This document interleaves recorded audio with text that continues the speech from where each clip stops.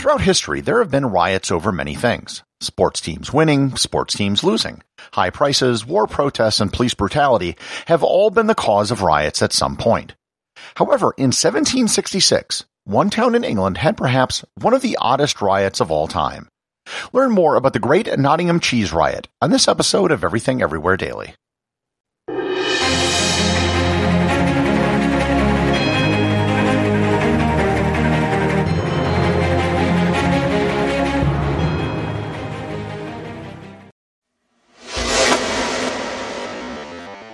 The events of this episode took place in the year 1766, in the town of Nottingham in central England. If you're somewhat familiar with the geography of England, Nottinghamshire is the county of which Nottingham is the seat, and it is located just south of Yorkshire and north of Leicestershire. Every year in the autumn in Nottingham, going back almost 1,000 years, the city has held its annual Goose Fair. The fair received an official royal charter in 1284 by King Edward I, but it's believed that the fair was actually held well before that. A royal charter simply meant that the fair was given priority over other fairs in the county, and no one could run a competing fair during that time. The name Goose Fair dates back to at least the 16th century. It comes from the fact that centuries ago, thousands of geese would be driven from neighboring counties to Nottingham for sale. The geese would be driven on foot up to 50 miles away.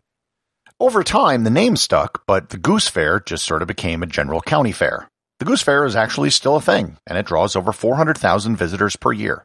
And it's been held every year except in times of pandemic or war. The particular fair in question took place in 1766. The summer of 1766 was not a good one for agriculture in the British Isles. Ireland had a famine that year, and food production in England was down dramatically. The food shortages naturally led to increases in food prices, which was the state of the economy when the Goose Fair began on October 2nd. Normally, a fair was a happy time when people could enjoy themselves, eat food, and engage in commerce. That year, however, tensions were high due to the food shortages and increase in food prices. In particular, in the days before the start of the Goose Fair, the price of cheese basically doubled.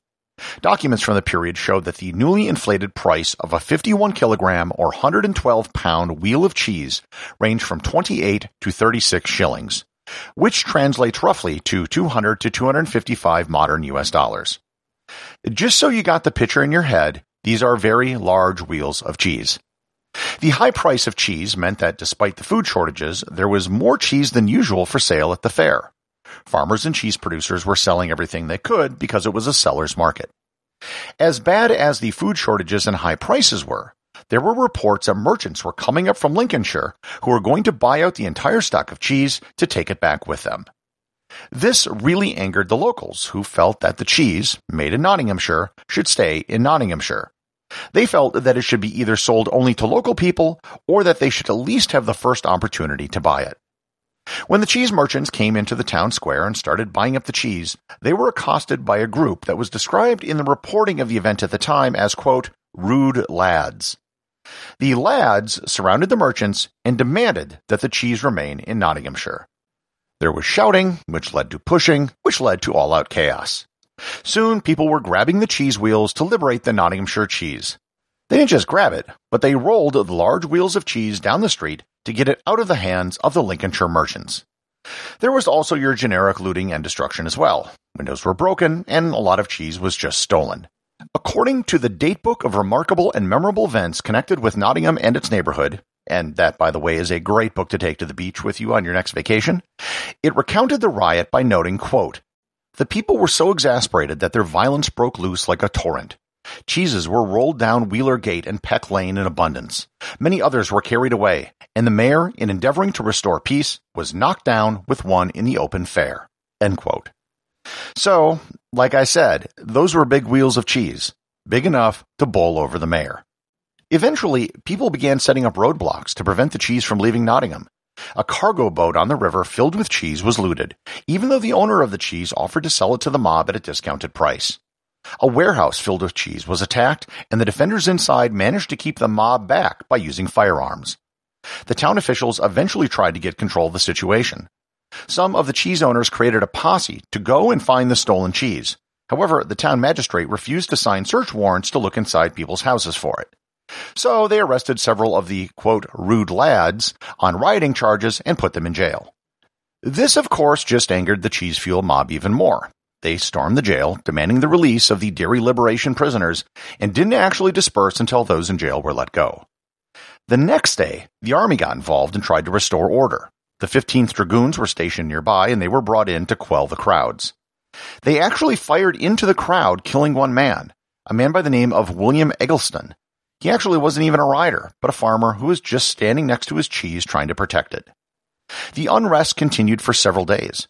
Eventually, wagon loads of cheese had to leave the city under armed escort, lest they be preyed upon by the cheese-hungry crowds.